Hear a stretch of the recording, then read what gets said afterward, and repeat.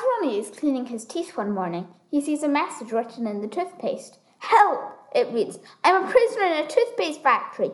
Later, there is an even more urgent appeal. Help! There's not much time. So, with the somewhat dubious help of Uncle Roger, Ronnie sets off on the toothpaste trail, desperately trying to avoid the wicked clutches of the chemist. But when Mum and Dad are imprisoned in Glum's toothpaste factory, Ronnie's mission becomes even more dangerous. Can he solve the whole extraordinary mystery before he too becomes a prisoner? Hi, and welcome back to Books Are Back. I'm Ursula. And I'm Catherine. And today we have a special mystery guest. It's my dad. Hello everyone, I'm Gavin. I'm Ursula's dad. Today we're going to be talking about Help, I'm a Prisoner in a Toothpaste Factory. Over to you, Mum. Well, Ursula, this is a book by John Antrobus that I read when I was small. And I chose it for this episode of the podcast because all my life, although I don't remember much about the book, I've always remembered the title. Very distinctive, Help, I'm a Prisoner in a Toothpaste Factory. Quite long title. And I do remember that, obviously, there is a message in the toothpaste. The only other things I can remember about the book are something about an enormously long escalator, or maybe a moving sort of travelator or something that someone had invented. But I'm not sure if that's in the toothpaste factory. It is. Or wait, not. No, it's in his house. Well, maybe you can tell us a bit more about that. And another reason I chose the book for the podcast was I found out after I met your father that, in fact, he'd read it too. And I think it may be the case that he remembered it because of its distinctive title. Well, how many times do you see a book on a shelf that reads, Help, I'm a prisoner in a toothpaste factory? Well, quite. So, what is it a good book? What's it about? It's quite good. Well, basically, Ronnie finds a message in his toothpaste and he wants to find out more. So he needs to find more toothpaste, but then he gets suspicious of the toothpaste company. But then when his mum's trying to settle it, she goes missing. And so he goes off with Uncle Roger on his houseboat. And Uncle Roger is a bit mad. And he really likes chickens. And he owns loads of them. And they are like his companions. And so the chickens don't want him to be staying with Glum's, which is the type of toothpaste that everyone uses. And something really funny I remember was he said, we're sailing to, what's the country that begins with A that's near Germany? Austria? Yeah, we're sailing to Austria. And Ronnie goes, Austria's inland. And Uncle Roger says, Australia then. Yeah, I really like that. But yeah, that's basically the plot. And then they go on a search. Well, through the factory of toothpaste. And is there a massive machine, a travelator or an escalator? No, that's inside Ronnie's house. His dad invents it.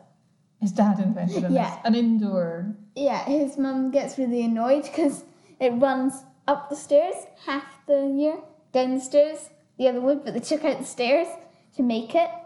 So you've got to go really fast to get to the top of the stairs if the escalator's going down at the time of year. It's not very good. So there's only one escalator, where in a shop you would have two. Yes. So is it a funny book? Yes, it is quite funny, especially the chickens, although that might be because I like chickens. Fair enough. Do you remember any of the things I was talking about, Dad? No, the thing for me in particular was the title, but I remember being very inspired by the title. And indeed, I think if you asked Ursula's gran, she would say that was something I was prone to writing on things, Help, I'm a Prisoner in a Toothpaste Factory, when I was very small. But I also, as I think I may have mentioned before, remember it from being on Jackanory, which was a TV programme when I was small. And although I didn't quite remember who read it at the time, it was read by a very famous actor and comedian called Spike Milligan, it turns out. So I think I would have watched that when it was on the TV, which was in the late 1970s, when I would have been only about 6 years old. Well, let's have a quick look at the edition that we've got. This is not a book I had in the house. I bought it especially for you. And this edition comes from 1978. So it would be about the time it was read on TV. Yes, I think interestingly, the one that we had in the house and has gone somewhere was one that I recognised. It was maybe a hardback one, and it had a blue cover. Right, so do you recognise these pictures? I don't, off the top of my head, but Well, something quite funny is so Ronnie's holding a toothbrush on the front cover, and something quite funny is in red letters, it just says help on the toothpaste. I quite like that. Now, Ursula, you normally write a quiz for me to do, but I think we'll invite Dad to participate too this week. Have you Okay. got some questions about the book? do. What are they? I think there were going to be 4 questions, but I sort of gave away the answer to one, which was, what country were they going to go to before Australia? Austria. It's a point to me. But I think I'm going to scrap that one, so no No, point no, to we've the already dad. had that. No. Okay, so the first question is, once they get to the toothpaste factory, the people who are working there, they sing a song. So who invented this song? The cleaner. No. Ronnie's mum. Close. It's Ronnie's uncle. Oh. Uncle Roger. Oh. Is he in league with the baddies? No, it's confusing. I'll explain. Well, I might explain. Depends. Okay. And then my second question is, this one is going to be one of my easier ones. Do you know what the name of the toothpaste factory is? Glums. Yes. I think that was in the blurb. I knew that too, but no, I didn't remember. And then the last one was, what is the fake address that Glums are using? Ooh, I don't know that. Mill Lane. No. One Tooth Parade. Glums by the sea. But they're not there at all. No, they're somewhere in Bengal. In I Bengal. think so. Does the book No, India. That is Bengal. Yeah, so does the book range across the world? Well, yeah, they're in a houseboat. Wow. Just going chug, chug, chug, chug, chug. My memory is of a much smaller story, a much more domestic story. I don't remember Is the them. Glums factory in Bengal? I think so. Wow, that is cool. Well, it's somewhere in India. Right, okay. Wow. I might just be saying Bengal because I've been writing a story about Bengal. But somewhere in India, It's more in India. I think. That's a revelation. Now, I think that's maybe a win to Dad on the quiz there. I was impressed with your recall that it was someone in the family that had written the song. That was, to be fair, a bit of a guess on my part. Good one. I tried to use some stuff from the blurb, but I got it wrong because it's not the cleaner, is it? It's the chemist. Yeah. Yeah. Okay, so I have done a little bit of reading to find out who John Antrobus was and where this book has come from. And what I've found out is that John Antrobus started, his first job was in the military. He was in the army, but Wasn't the guy who wrote the Dr. Dolittle stories, didn't he write them because he was in the army? And he didn't want to write about army life? now that's right, but he was a soldier in the war, in active service in the First World War. So he wasn't really in the army. Was he in the army because... Possibly he had signed up for the war. Yeah. I don't know. Whereas John Antrobus had joined the army as a career in the 1950s. Okay, big difference. And he didn't stay long, And when he left, he had a couple of jobs in London, but what he wanted to do was to write for radio and television, and he ended up as a playwright. And the reason I asked if it was a funny book was his speciality was he wrote funny things, and he wrote comic sketches for other people to perform on the radio, and he wrote funny plays and films. And he was very, very closely associated with Spike Milligan, who Dad has mentioned, ended up reading this book on Jackanory. I think I need to ask, and I feel like I should know this one, but who's Spike Milligan? Well, Spike Milligan is someone who's much more famous than John Antrobus. Spike Milligan was someone who became famous, first of all, as part of and the writer of a radio show called The Goon Show, which was particularly popular in the early 1950s.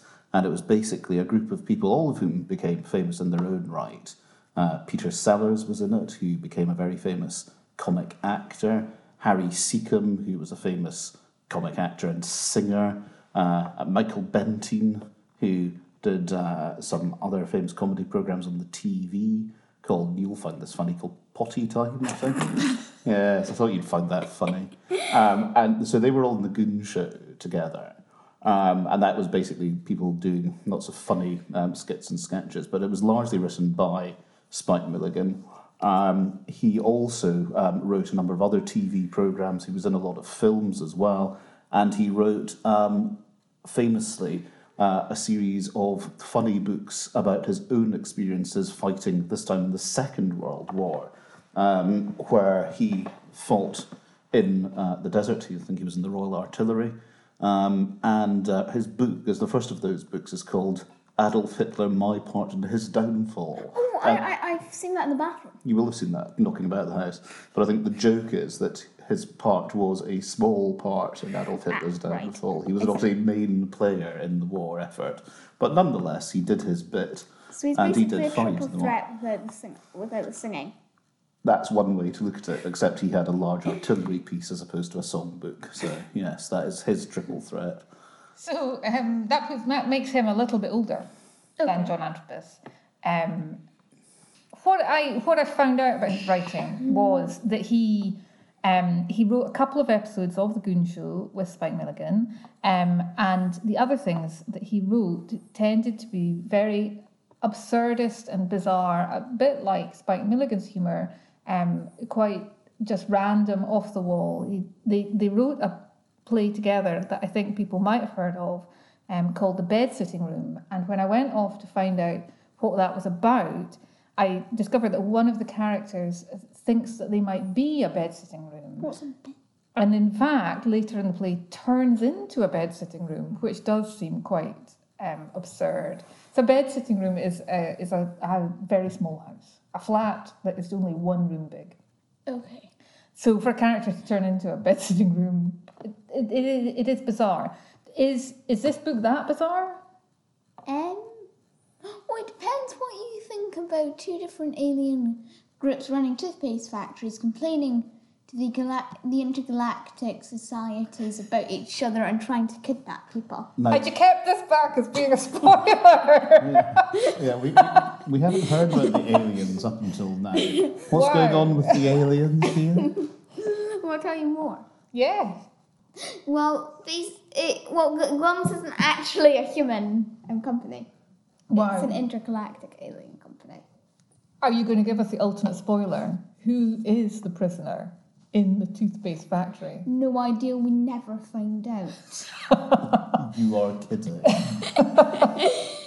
Well, at least that's what I got from it. I don't think we find out. Well, maybe listeners could send in a message if they read the book and find out who the prisoner was. It may be that people do not read this book, and I'll tell you why. Although I don't know other people that have read it, apart from your dad, and although John Antrobus wrote other books about Ronnie, I'm not sure they really ever took off. They're not still in print, but interestingly, they are quite well sought out second-hand books. I actually paid an embarrassing amount of money for my copy of Help, I'm a Prisoner in a Toothpaste Factory, because the second-hand market for them is quite pricey. But I think as well, though, from my research, is you may be able to get an audio book version, which I strongly suspect is the Spike Milligan Jackanory reading that somehow got out there. I don't know whether it's an official BBC production or not, but Maybe you recorded it. he might have himself. re-recorded it and So released it, but if it seems to be out there. If listeners would like to have a go, that might be a cheaper way of accessing John Antrobus's children's writing. Well, has anyone else got anything they want to chip in on this week's book? Would you look for his other Ronnie stories and read them? Yeah, I think so. I probably wouldn't read the one directly after this, but I might read just, a random one. Okay. Because just don't think that he'd be able to write, like, a complete series that carried on from Help, I'm a Prisoner in a Toothpaste Factory, just more books about Ronnie. But I don't know. Maybe just random bizarre things About Ronnie. Like him turning into a bed sitting room. Exactly. Pop! Now, next week's book is one that you have asked me about this author. I don't think you've read any books by her, but you've asked me about reading her. So I've picked out one from my childhood that I remember the most strongly, and it's Laura Ingalls Wilder's book, Little House in the Big Woods. Have you read this, Dad? I haven't. I think when I was growing up and your mum was growing up, it's probably fair to say that they were maybe perceived as being books for girls rather than books for boys. No, I think in the modern world that's maybe seen as a bit old-fashioned, but I didn't read those when I was small. The more famous book, I think, probably is Little House on the Prairie. Yes, and I'll do some research as to which one came first. Yeah, I know that that's been turned into an American TV show. Well, I'll have a look at that if you read the book, and we'll catch up on what you think in the next episode. Dun dun. Thanks for listening. Bye. Thanks for having me. Bye. Bye.